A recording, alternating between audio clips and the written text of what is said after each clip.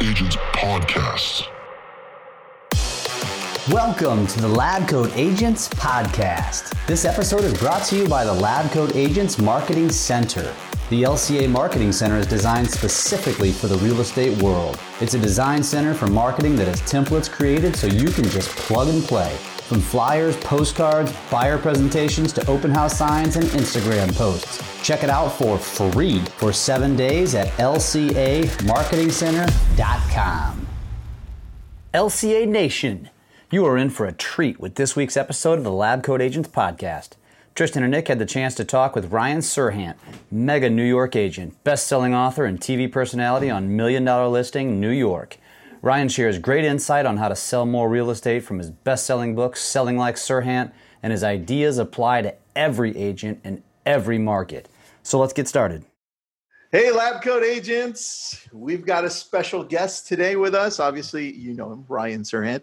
His team has been named by the Wall Street Journal, Real Trends, as the #1 real estate team in New York for the last 2 years in a row, and the #2 team in the country, selling $1.6 billion in real estate over the last 2 years. Now, obviously, you've seen him on Bravo, the Million Dollar Listing New York, and he also released this book that we're all reading here. Obviously, in the book, he talks about his successes and his struggles as a real estate agent. Really good book. His favorite color is purple, and he's speaking at Hyperfast Agent in DC in November with us. And all the links to follow him and to buy his book are right below. Ryan, welcome to the show. What's up, guys? Yeah, Thanks for having me. What's the name of the book, Tristan? You forgot that one really important. I looked it up, man. Here, Sell It Like Serhant, and spell it Serhant, which I learned after I screwed up your name on Instagram. Did you just spell classic. it like Serhant too? Yeah. I spelled it like Serhant. Yes. So both Tristan and I read the book, and we have a ton of takeaways. Oh, And a good. ton of questions. So we hope you have about 6 hours to answer all of them for us. Let's do it. 6.5. Let's get do into it.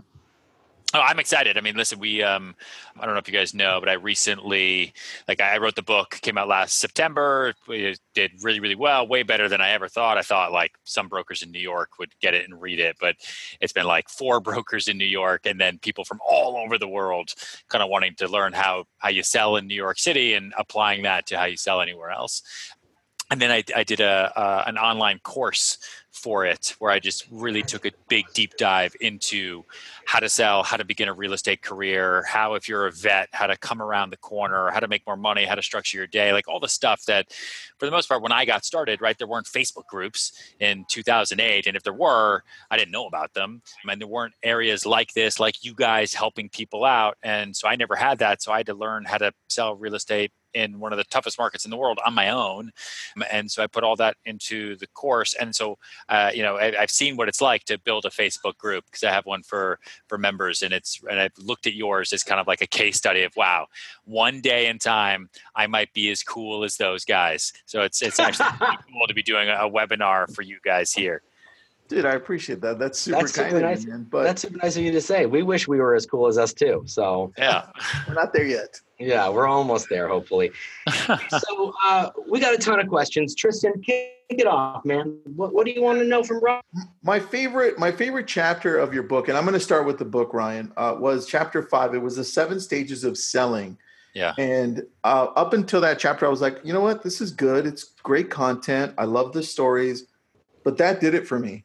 That chapter 5 stood out so much because I've been an agent for 15 years, and I thought nobody had ever really put it out like that. Like stage 1, excitement, stage 2, frustration. And then I started seeing how you started addressing that later in the book. It's like, hey, guys, team, somebody over here is on stage, what was that? Stage 4, 3. which is disappointment, Yeah. right? And I love that. My question to you is, on these stages, do you train your team and everybody that comes in on, hey, guys, these are the stages, and this is how we're going to communicate so that everybody understands where everybody's at? Yeah. I mean, listen, I think a big reason I wrote the book was not for the easy deals, right? The person you meet on the street who then says, oh, you know Nancy, oh yeah, we're looking for a 2-bedroom as well. And then you show them things on Sunday and they want to make offers right away.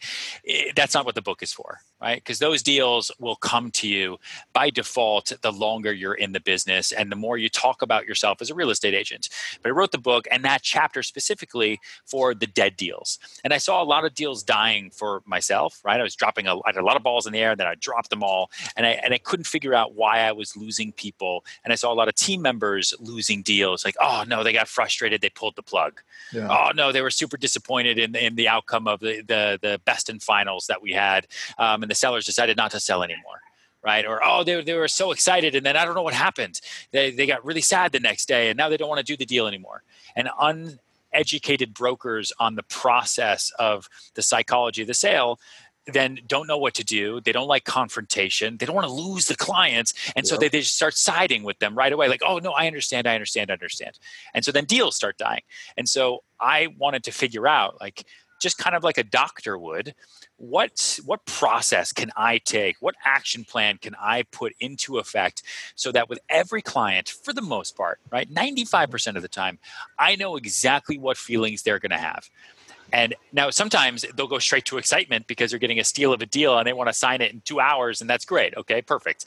But most times in most markets, like what we're in now, where not everything sells in a heartbeat and not every buyer gets what they want, and everyone's spending a lot of money and not everyone's getting as much money as they thought they were going to, if you can anticipate what your client is most likely going to feel next, you can give them the right dialogue, the right lines, the right keywords, the right type of email, the right type of pat on the back, so you can not lose that deal, right? So like in most deals where people get really, really, really excited because they get that accepted offer, I know in the back of my mind, I've done this enough. I know these stages.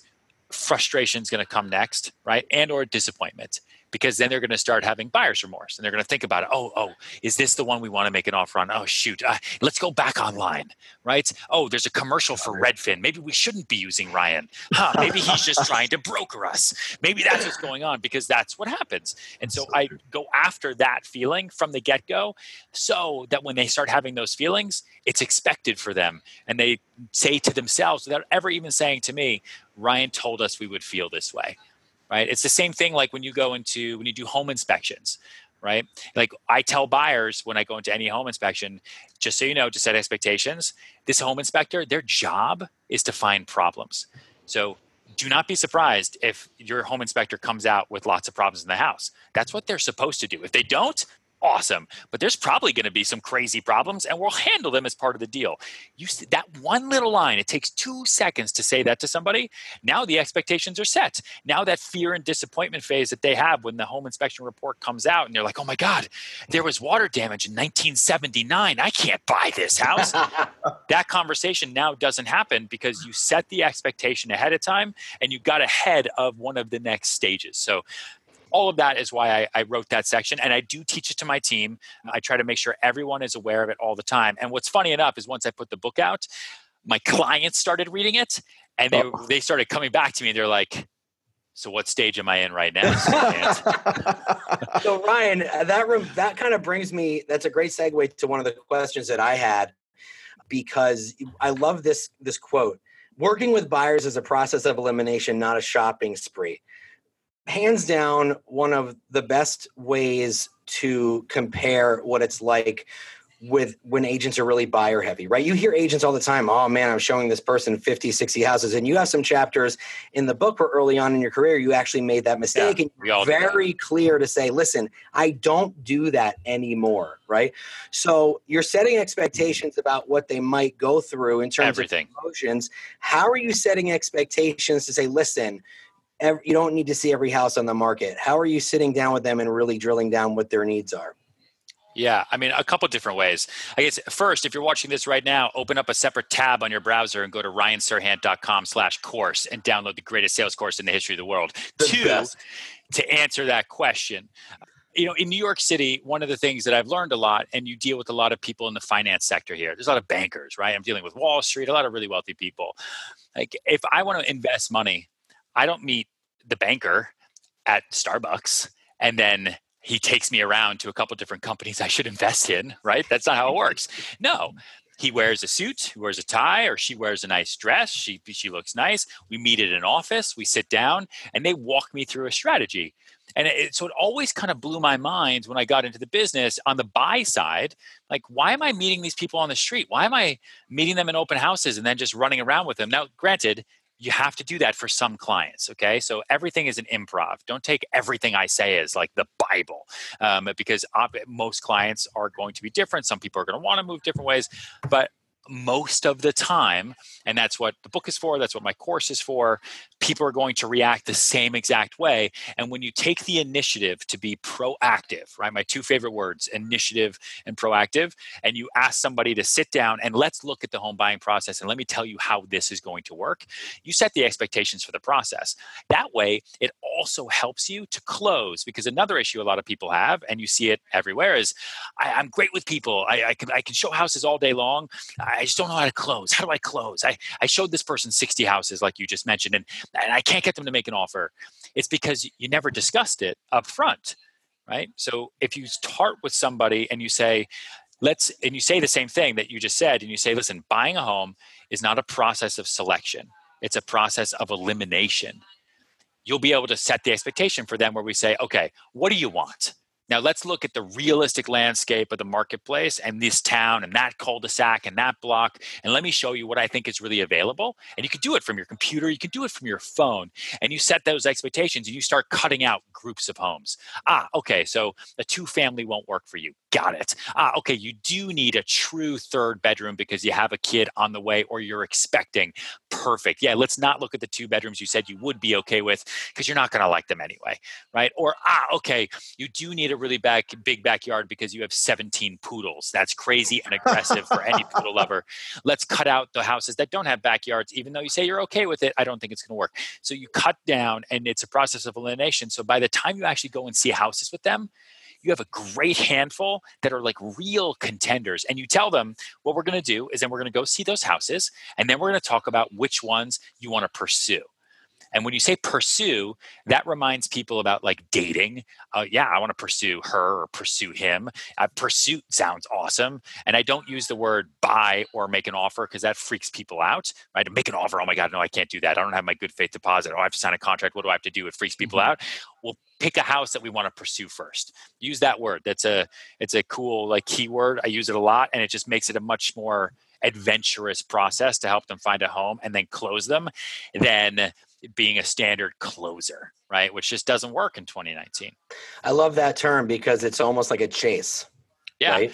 Always. I connect buying and selling real estate to dating all the time, right? And I talk about how your first impression is your last impression if you're not careful. And like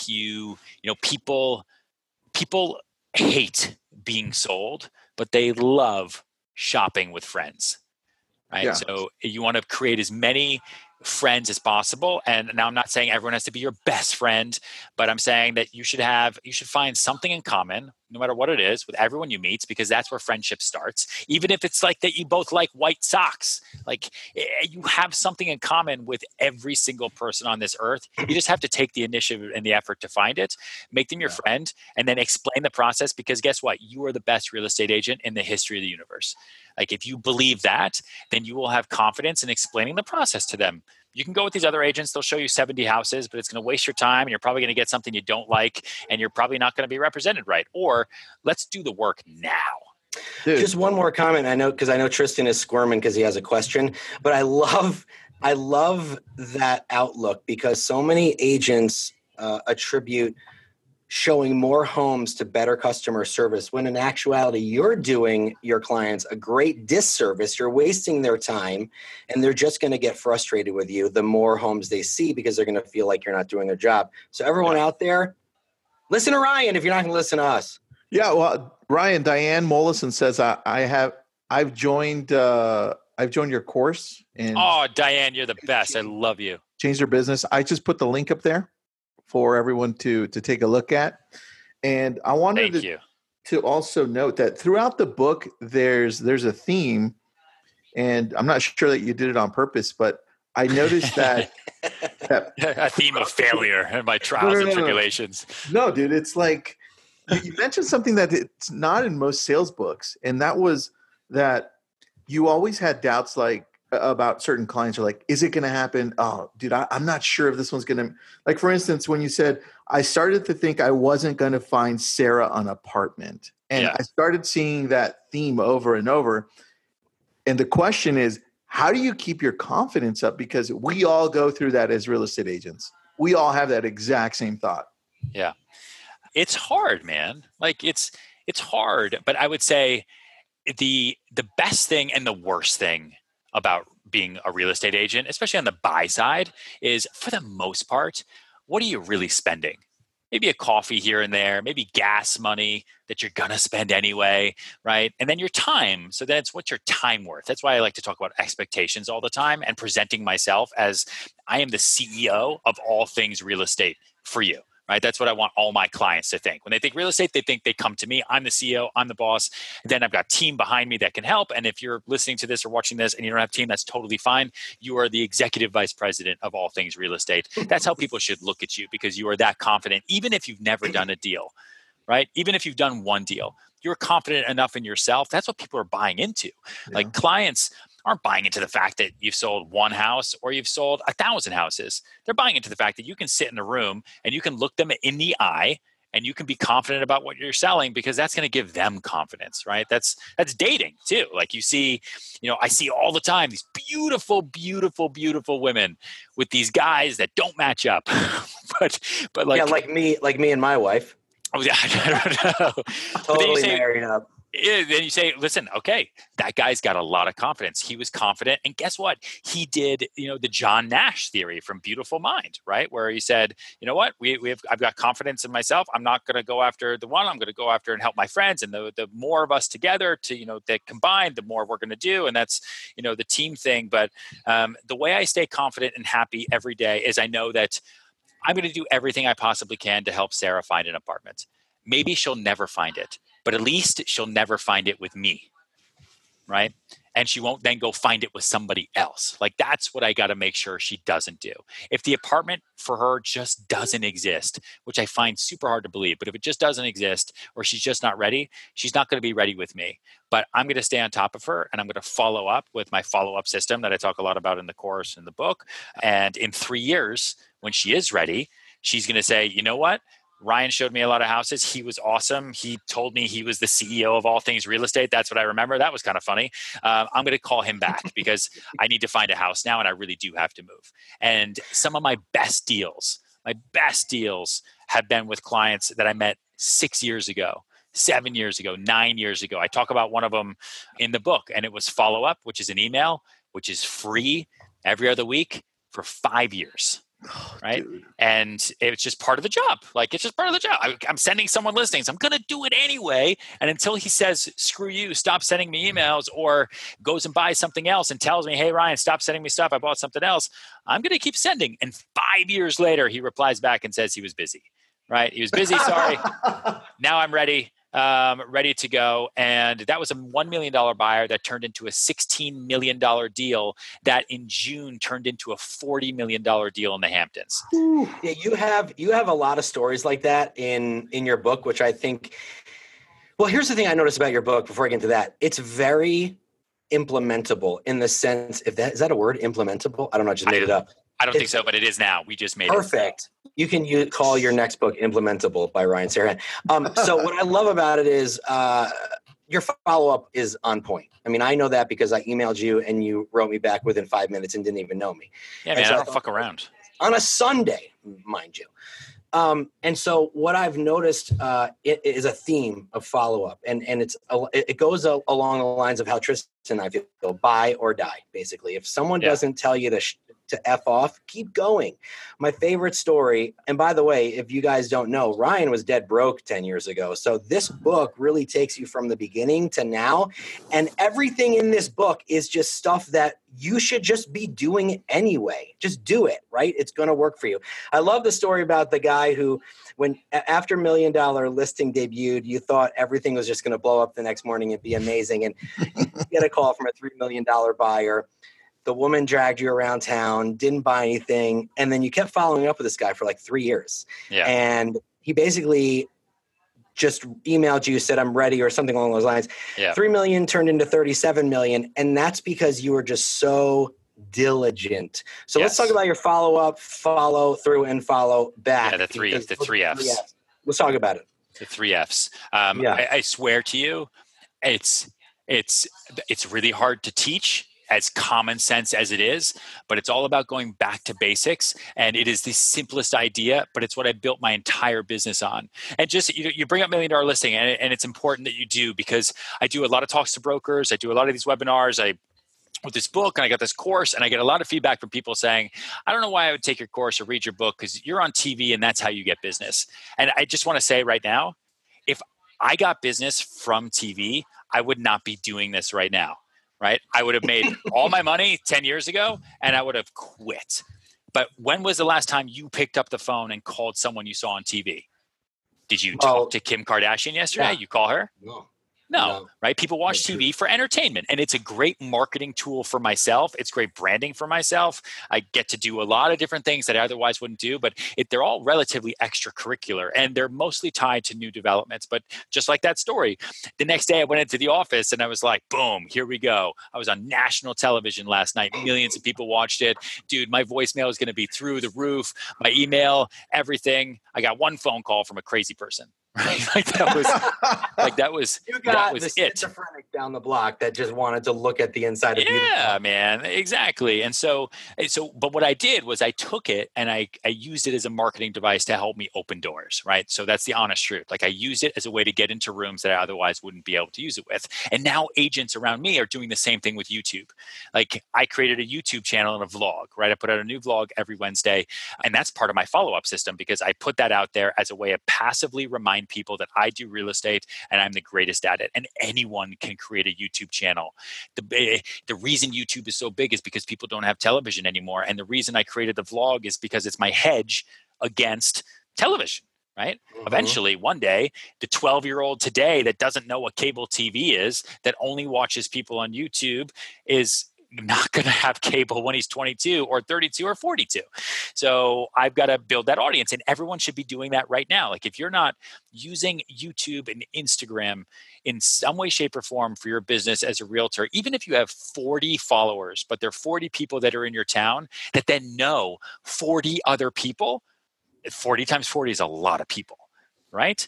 And so that is a derivative kind of drip making business model that just works really, really well. And it's all part of my follow-up thing. So follow up, follow through, follow back, right? Follow up is doing exactly what it is. It's making sure you follow up with everybody that you come in contact with, and you stay on top of people, because guess what?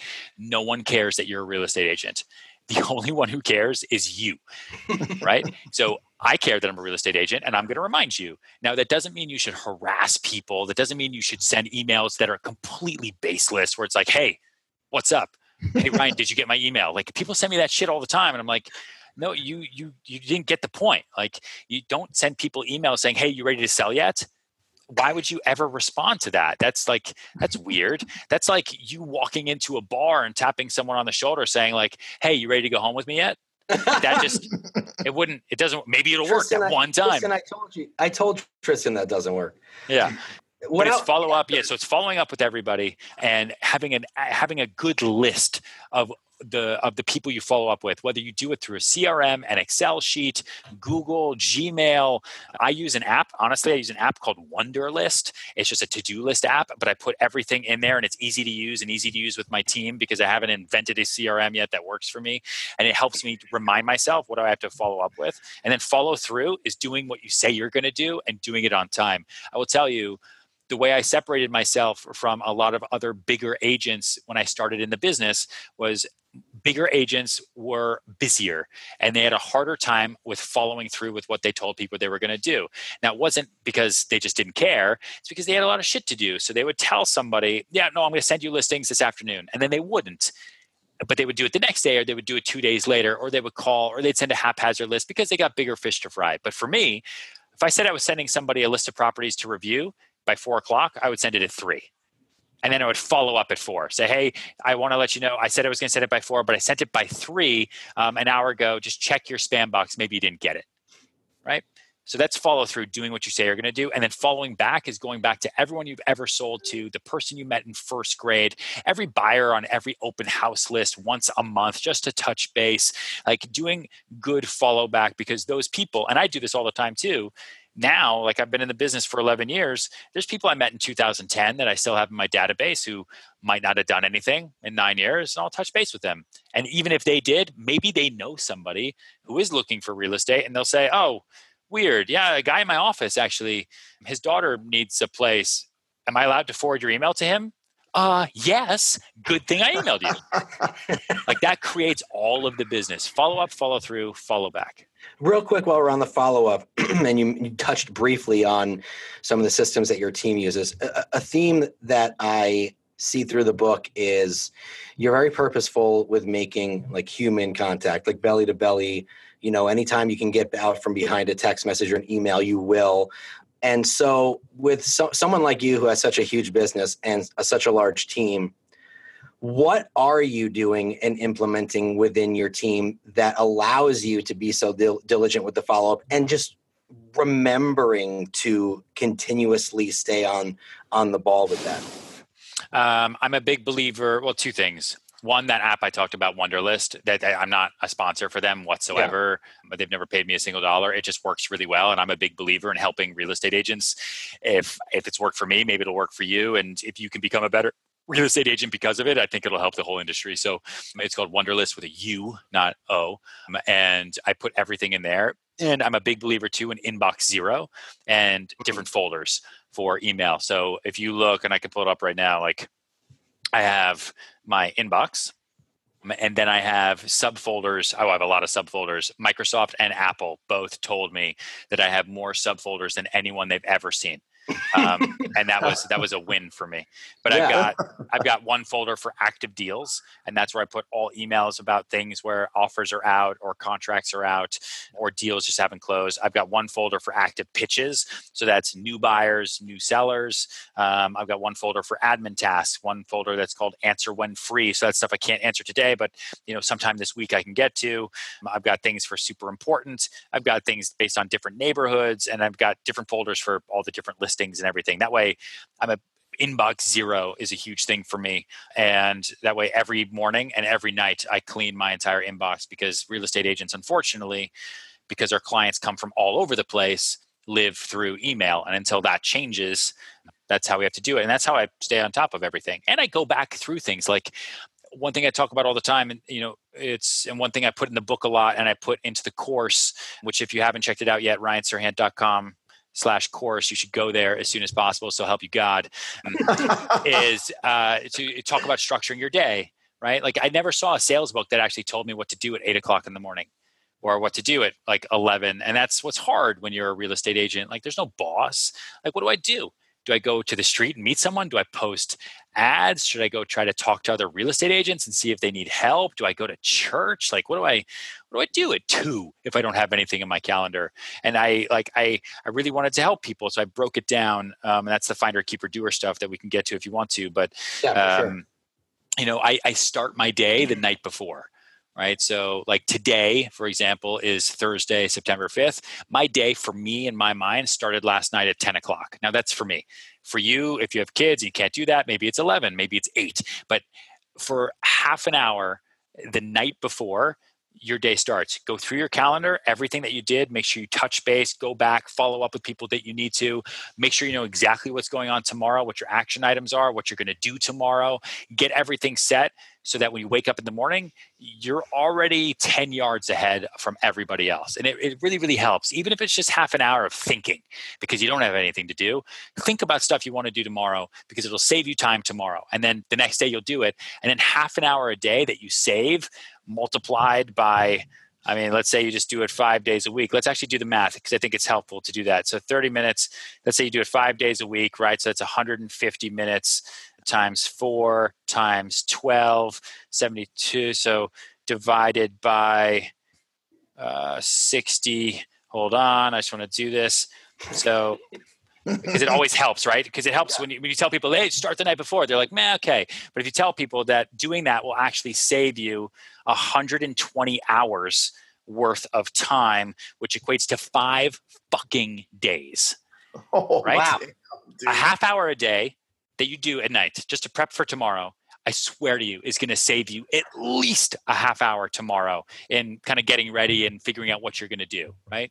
You multiply that 5 days a week throughout the year, that'll save you 5 days worth of time. Imagine what you could do with 5 more days in your life. Like that kind of stuff like motivates me and says, oh shit, I am going to actually do this work now. So segue into finder, keeper, doer, because you brought it up a little bit. Yeah. How does that play into your world? Finder, keeper, doer is my lifeblood. It is. You mentioned I was broke when I started. I mean, like I was super broke, right? Like it was 2008. It was the summer of 2008. I'd run out of money. I could have gone home to my parents. Like I wouldn't have been homeless, right? I could have just moved out of New York City, but my parents weren't willing to help me. I was the idiot who said I want to go to New York City with no job. And so I had to figure it out. And I didn't want to be a bartender or a waiter or do temp work. I didn't want to do anything else. And my friend told me to get into real estate. And I did. So I got my license. And that was the day Lehman Brothers filed for bankruptcy. So that was day one. And, and then no one told me what to do. So day one, every real estate agent in my office quit because I didn't know them. I just watched them leave, right? Within those first 2 weeks because life changed. Yeah. No one was buying real estate at the end of 2008. Like no one could afford it. And a lot of people were losing their jobs. For me, hindsight's 2020, I had no money. This was my upswing, right? Like, all right, sweet. I'm a real estate agent. Let's do it. I'm going to help you find a home. Oh, you just got fired? Oh, that sucks. New York must be a really, really tough place. And so all my first deals were really, really hard, but there was no one to tell me what to do at 9 a.m. or what to do at 12 or what to do at 3. And then I would see other real estate agents who are busy. And then you'd ask them, okay, well, what did you do last week? And they couldn't remember. Oh, they showed this person. And then Wednesday, I can't remember. Tuesday, I had that pitch. Oh, shit, I need to follow up with that person. And then Monday, I took my kid to the doctor. What else happened? This week, I'll be more on top of it, right? That is 90% of the agents out there because they don't have plans and they think it's too complicated, but it's not. Like, you have a calendar. It is in your phone. If you don't have a smartphone, you can go to a pharmacy and you can buy a desk calendar, okay? And it's paper. If you can't afford a desk calendar, you can get a piece of chalk, right? And you can go out into the pavement and you're going to write yourself a calendar. I'm kind of being funny, but you'd be surprised. A lot of people come to me when I give advice. They're like, dude, I can't afford a smartphone. Or how am I supposed to do this? I can't follow any of your advice. And I'm like, okay, so then fucking figure it out. Like, get a pen and paper, get a pencil, like take some action here. Like, are you kidding me? And so what I figured out to do is I looked at all these companies and I saw that they had higher ups and executives and they had CEOs that had their roles and CFOs that had their roles and COOs and back office people and this and that. And I looked at myself and I was like, okay, I'm kind of my own business, I guess. I'm a real estate agent, but like, if I want to make money and sell things, I should probably look at the people who do it the best and copy them. Like, let's just copy them, right? That's the best form of flattery, right? That was Apple's thing. They copied IBM and there you go. There's Apple. And they just did it better. So you take the best and you leave the rest. Well, that's a good quote. Remember that. So my finder time is like my CEO time, right? My keeper time is like my CFO time. And my doer time is like the COO. So first thing in the morning, and it is still in my calendar for the most part to this day, from 8 a.m. to like 10 a.m. is my finder time. I'm a CEO during that time. I'm trying to brainstorm how I'm going to do new business. Like, what am I going to do? How am I going to get new business this week? How am I going to generate leads? Because as a real estate agent, your only job is to generate leads. If you think your job, by definition, is to turn lights on, or is to be a therapist, or is to find people their dream homes, or is to do one of the 10,000 tasks that real estate agents have, then you're wrong. And I just gave you the answer. Your only job every day is to find new business. That's with new people, new organizations. I'm literally doing it right now. I've been now talking for roughly 30 minutes to thousands of new real estate agents, and possibly one of you is going to refer me a deal between now and the time I die in New York or Miami or California, and that'll be a great deal. And I did that during my finder time when I did the webinar with you guys. And so that's what I do first thing in the morning, or depending on your schedule. Keeper time is figuring out how to be the CFO. So that's the money behind the business. It's okay. I know how I want to get business, and I'm going to do it. And it's going to be by hosting a networking event once a month and client drinks once a week. All right.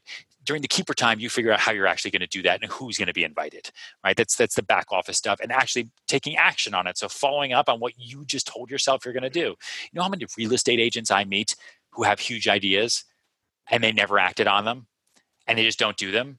Or how many people I say, okay, how many networking dinners do you do? Or how many drinks do you put together for your clients? And they say, yeah, no, I know. I keep wanting to do that. Okay, so do it. Why can't you do it? Oh, it's too expensive. Do you know how much Pabst Blue Ribbon costs? Right?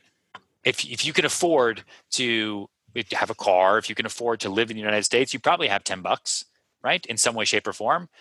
Get 50-cent beers, get $10 beers, make lemonade. 3-year-olds stand on the road and they do lemonade stands. Have a lemonade party and invite all your clients to your new tasting of your awesome new lemonade that you made. Why not? Like, don't create excuses, create solutions. And that's what you'll figure out during that keeper time. And then the doer time is typically the rest of the day. That's when you actually put everything in action. You actually just go do it. That's the showing of the houses. That's the staging of the homes. That's painting the living room. If you actually need to do it, it's doing all the work. And honestly, I set this up for myself. And the reason I still do it today, because it makes me happier. Like, one of the worst things I think as an entrepreneur and as a 1099 independent contractor, which most of us are, is you wake up and no one's telling you what to do.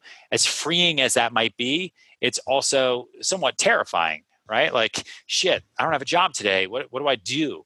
And so by putting this in your calendar, now I wake up, damn, I got to be in the office by 8 a.m. or I got to be in my home office by 8 o'clock. I've got to do this by this time because it's what's in there and I should follow it. And now I just made up my own rules.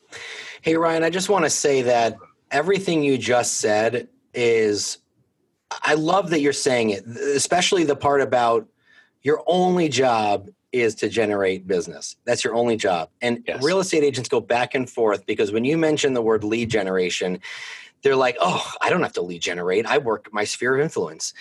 It's like, why is lead generation considered a 4-letter word? You are in business for yourself. If you don't have a deal going, you're unemployed. Correct. So why is it considered such a 4-letter word to almost every agent on the planet? I don't know, because people, you know what, I learned this actually. I do know the answer. I learned this on, so I did a show on Bravo called Sell It Like Sirhan, where I was helping terrible salespeople learn to sell better before they got fired. And it was pretty eye-opening, but everyone I met, they had sales jobs, but they hated salespeople. They're like, well, I don't like to sell. I don't like pushing people. I don't like taking their money. And you have to just switch your thinking, right? Generating leads and actually selling is not taking anyone's money, right? You're not trying to convince something of something they don't want to do. You're helping them on their path to making a decision they were going to make anyway, with the knowledge and information you bring to the table as a professional. They're going to buy a home anyway. You're helping them along that path to do it at a better time for a better price, right? And guess what? The benefit is that they're also going to do it with you. So you're not convincing them of anything. You're giving them your help and support. And guess what? You're doing it for free. Like, you want to pick up the attorney and talk, you want to pick up the phone and talk to an attorney, it's not free. They charge you per email. Right? You send an email. If I send an email to any attorney in New York City, I get a bill because I sent them an email.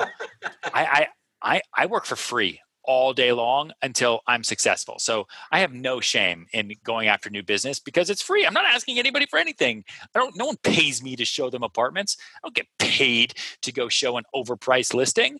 So like, have some respect for yourself and understand that what you're doing is what your job is. Your job is to go meet new people like a politician would. You want the most people to know that you sell real estate, or that whatever, you sell whatever it is you sell. And that will go the longest way possible, because the more people who know what you do, the better. It's the whole reason I agreed to do $1 Million Listing in the first place, when everyone said it was going to be terrible for business because reality TV is trash. And I was like, yeah, maybe so.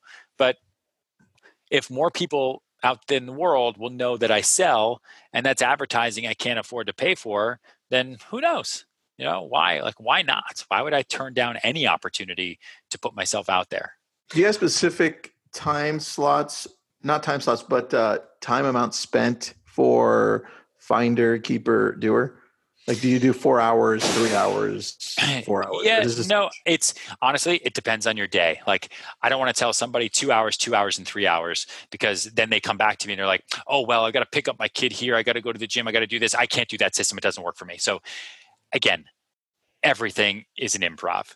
If you have stuff in your calendar that is busy, you work around it. For me now, like, most of my day is finder time. Like, that's the way I've set it up. And eventually everybody should get there, where most of your day should be just focused on generating new business, because you don't need to do operations anymore. You don't need to go show apartments all day long, because you have a team for that. And you don't need to handle all the keeper stuff, because you have accountants and bookkeepers and admins for that who can come up with that stuff. It's your job then to come up with the ideas and figure out how to keep the train moving forward so that more and more people can get on.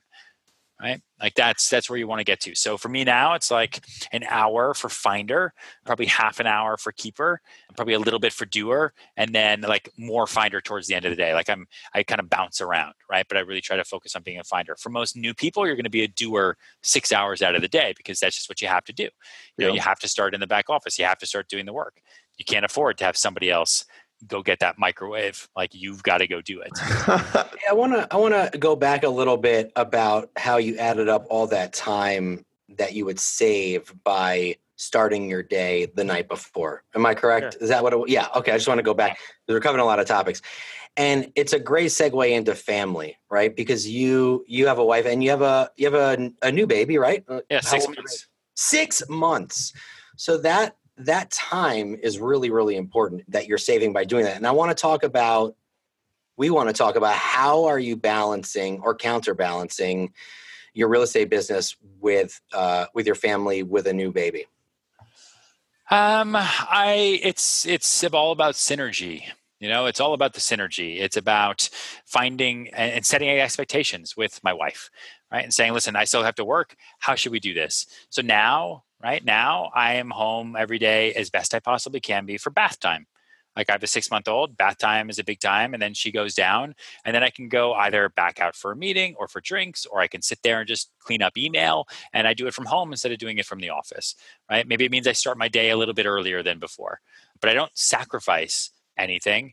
I mean, sure, like, I meet people who say to me, like, how could you not be there with your daughter all day long? Like, well, that's not the life I chose to live. And I also don't want her to know me as somebody who isn't 1,000% committed to my career. Like, I grew up with a father like that, and I think it set a really, really good impression for me. And I want the same thing for my daughter. That doesn't mean I'm going to miss important things. I'm there for all the doctor's appointments as best I possibly can be. You know, when she starts training for American Ninja Warrior, I'll be there too. You know, so then it's like Saturdays now used to be my office days. Now they're their days. But my wife is very, very understanding, and she knows who she married because expectations were set from the beginning. It's not like she thought she was marrying somebody who had a 9-to-5. Like, she understands. And a lot of times, if I'm at home for too long, like, things get weird. And she's like, why are you still here? What's like, going on? Ryan, get out. Go sell something. Like, it's Saturday at 3. I know you want to be in the office. I'm like, really? You'll let me go? You'll let me go there? I'll be right back. And I get to go, and I sit in my command center, and I get to clean up from the past week and prep the week ahead. So you make it work. But it's all about communication. Like, any deals die all the time. Relationships fall apart all the time because of poor and dishonest communication. Like, if you want something, actually say it. Like, don't pretend you feel one way because you think it's going to make someone else feel better. I promise you, it never works out. Yeah. So Tristan has a team of 24 in Malibu. I mean, Nice. I 22. I just fired 2. 22, you just fired. Okay, well, listen, you got to make tough decisions. I run a brokerage in Michigan with 146 agents, and you know, and I have a sales team too. But I make it a point, like you said, I'm home every day at 6:30 for dinner and bedtime, and then if I need to, you know, jump on the computer and do some emails and stuff, then my wife's totally cool with that. So I love that you just said that. And then, you know, we're all in on the weekends when we can, you know. Yeah. So.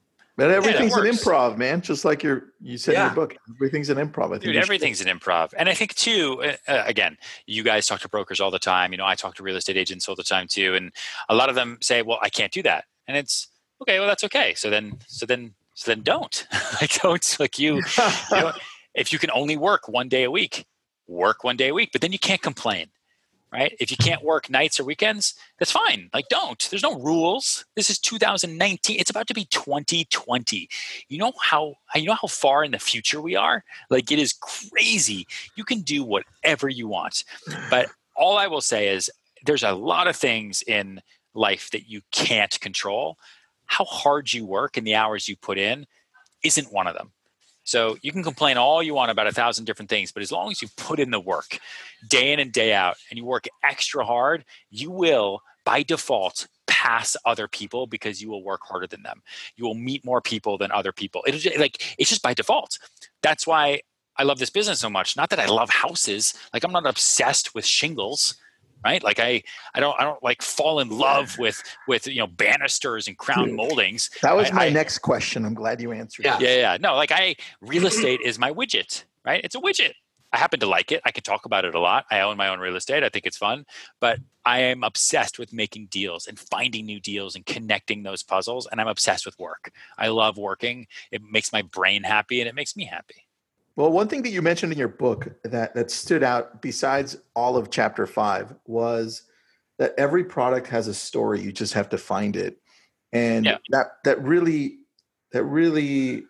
captured me, because in our group in Lab Coat Agents, we see a lot of agents go and stand in front of their open house or their listing and just say, "Hey guys, I'm at an open house, and check out the kitchen and look how big the living room is." And there's no story that captures people behind what they're doing. Yeah. So where did you come up with the idea of actually telling the full story? Because I love the stories that you told on the houses that you had here. It came from, I guess, a lot of different places. Like, think back to what you were doing 10 years ago. Like, look in your calendar, right? Like, where were you in 2009? What was going on? You probably can't remember a lot of the details or facts about certain dinners, this, that, or the other, because it all just blends into the rest of the days. Your April 2009 was probably a lot like your March 2009, all things considered, right? Life events, not counting. But like, maybe there was a weekend where something cool happened and you remember that weekend really, really, really well. You don't remember the events, you remember the story, because that's how we live now, right? In the future, you live in the stories you tell about the past. And so when selling, it's the same thing. No one's going to remember like the paint color and the couch and the walls and this, that, the other. If it's really, really well priced, guess what? That's the story. This seller needs to sell. They're taking a $200,000 loss. Boom. There's your story. Right now, let me go show you the house. People love value; they love that stuff. We're selling a duplex apartment right now with a great garden, and there's an agent that was showing it for me the other day, and they just described it as a nice duplex. Look at the bedrooms, blah blah blah blah blah. And it's like, no. The story here is that the developer built this apartment for himself, which basically means that he built the building around this apartment, which basically means that this is the best apartment in the building. Now that's a story. That's someone people can remember. Now it's not just a duplex with 3 bedrooms and some cool outdoor space. Now it's, oh, wow, the whole building was basically built around this apartment because the developer wanted to live here and he wasn't going to compromise on his own space. Wow, that's really cool. That would be the apartment I'm buying. That's what you then remember when you leave. So every product has a story, even if the story is just the price point, or even if the story is something small, or even if the story is someone else who came and saw it and they were crazy with 10 cats. Like, oh, wow, that was the person who came through with 10 cats because they can actually live here with 10 cats. I only have 1 parakeet. I'll make that work. Like, there's a story. Why not?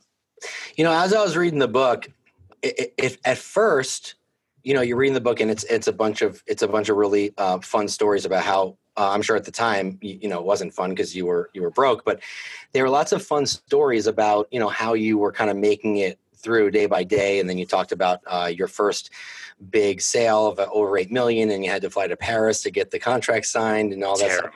But it's a great story. If you haven't read the book, you got to pick it up. But as I was reading, I was talking to Tristan before we jumped on. The book is actually really digs very deep into the psychology of how the buyer and the seller are acting and feeling throughout a transaction. And that's so important for agents to remember when they're dealing with people, to understand the different stages of the process that someone's going through. And you say, you can't negotiate with someone's wallet, you can negotiate with their feelings. Yeah. That is I think it's so important for people to remember that. Far too many times we're trying to convince somebody, they should move forward, but we're not stopping to think about what they're actually thinking in that moment. And you make it a point. You're like, Jordan, John is in the fear stage. Get him on the phone and get him out of the fear stage. Like, what stage they're in. And Yes. I'm going to use that chapter in my next team meeting to really have my agents understand that psychology. Was that like a purposeful theme for you when you started writing? Yeah, because it's because no one else teaches it, right? Like, there's all these books about selling with your personality, be yourself. It's all bullshit. There's books about how to sell bananas. Like, it doesn't do anything. And there's also books that are so macro in thought. Like, it's great, cool. It's a nice philosophical read about how to sell, or it's just a story about a bunch of other people selling shit, and it doesn't make any difference for me. So, like, I wanted to create a course and a book that actually was helpful, and it was actually applicable to real estate agents in 2019, that really got into the minutia and dealt with things that I deal with. Like, remember too that I'm an actual real estate agent. I'm in between appointments right now doing this podcast and webinar with you guys. I actually sell things all day long, and I have a big team behind me, and this is what I do. So I see these buyers and these sellers all day long, and I know how they feel. And, real estate agents just don't ask enough questions, right? The best way to get to somebody and to see what they're really feeling, and I learned this with my wife, obviously, is you got to ask questions. And I think I wrote in there as well, there's a line where I say, people don't, it's one of the secrets, right? The Serhant secrets is most people ask questions to hear their own reply instead of asking questions to be able to respond. Like, you all know those people where they're like, hey dude, what'd you do this weekend? You tell them what you did, and you're like, oh, that's super awesome. Guess what I did? Like, they asked you the question just so that they could reply. Yeah. Whereas, the best salespeople will always ask more questions. Like, even just simply, how are you feeling? What are you thinking? What's going through your head right now? Talk to me. Like, being a friend, right? It's what I said before earlier. People love shopping with friends. Like, talk to me as a friend. Don't worry about the deal, dude. This apartment, if you hate this apartment, you hate this house, let's not buy it. I don't want you to hate me. I don't want you to hate where you live. Let's talk it through. And then most of the times, a lot of people's fears and their thoughts and feelings are pretty simple and easy to get through. And there's things you wouldn't even think about. Like, I'm just nervous about, my stepdaughter. She comes once a year, and like, I don't want her to feel like I gypped her on her bedroom. It's like, dude, I didn't even know you had a stepdaughter, but good to know. Let's talk about that. Okay. And that's not something that they would normally bring up to you because you didn't even know that there was the other wife. Like, there's things that if you just ask questions, people will give you all the answers you could ever need. Well, dude, a lot of agents that are newer struggle with confidence because they just haven't gotten there. And that's what we noticed in lab coats and just in the industry as a whole. On your team, what do you do to maintain that positivity, that confidence and the production at a higher range? Listen, you have to remember what we talked about before. One, every day is a brand new day. It's the greatest part about being alive. Like, tomorrow, someone could call you that changes your life. Like, tomorrow you get a text from somebody you thought wasn't buying something, and they just will all of a sudden. Awesome. Good thing you stuck around, right? Like, every day is a new day, and you got to get excited for it. That's why I talk a lot about too. Like, the reason I say ready, set, go all the time is because every day is a race. And I just don't know what I'm going to run. Like, I run blind. Literally every day I run blind. I think I know what I'm doing, but today might be a sprint. It might be a marathon. It might start as a marathon, then go into hurdles, then become a sprint. Then I got to swim because holy shit, this is actually an Ironman. I had no fucking idea. And then it goes back to a walk, a nice graceful walk. Who knew? And that's what makes every day exciting. And then just focusing on what your actual job is, right? Like I said, when you take care of the work will take care of you. The work will make you more confident. The work will make you happy and keep you excited every day. And the work is finding new people.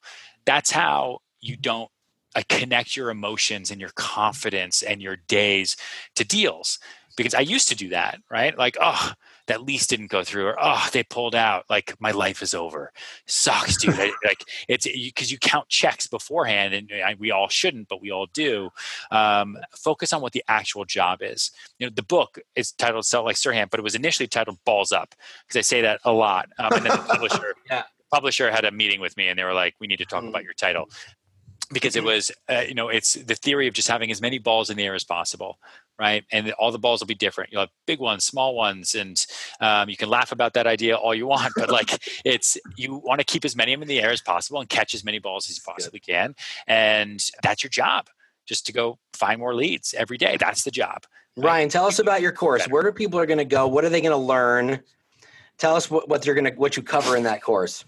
Yeah, I just put it out 2 weeks ago, I guess, at the end of August. It's ryanserhant.com/course. It is everything that we've just been talking about. It is everything you could possibly know to become a real estate agent or to become a better real estate agent. And honestly, a lot of people are taking it who aren't real estate agents just because they want to learn how to sell better and structure their days better and learn how to be more disciplined and learn how to follow up. It's all the minutia. It's stuff literally it's everything that I do to sell real estate in New York City. And I sell roughly $100 million a month. I do 2 sales a day.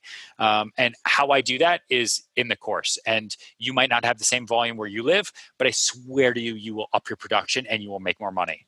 I'm going to buy it. We're going to go in and do it. I'm just going to go buy it. So read the book, do the course. Yeah, and watch $1 Million Listing tonight, 9 p.m. 9 p.m. Eastern on Bravo. It's on tonight. I don't even know what tonight's episode is. I'm sure it's painful. It's a painful season. The market's pretty bad here. That's so crazy. Yeah, enjoy it. And connect with me on social anywhere. I love real estate agents. Put up all the links for Instagram, Facebook, Twitter, and your website. Thank you. Also the link for tickets if anybody wants to see him live. He'll be at Hyperfast Agent in DC in November too. So and Tristan and I are going to be there too. So we'll get a selfie.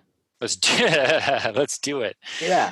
Let's do it. Ryan, well, listen, this was great. We know you're a little busy today, so we're going to let you go, but we appreciate you taking the time and talking to us. And I know that our members, the phones and the internets and the Facebooks in Lab Coat Agents are blowing up, and that's nice. Amazing that you took the time to be here with us. So listen, Awesome. Go on Amazon or go to Barnes & Noble, Sell It Like Serhant. It's a great book. It's only 240 pages. It's a super easy, informative read. You're going to learn a crap ton of stuff, and then go to ryanserhant.com/course and learn a thing or two. So we're super honored that you were here. Thank you so much. Thanks, Ryan, guys. I'll talk to you later.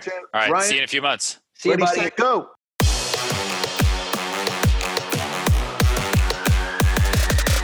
Lab Coat Agents Podcast.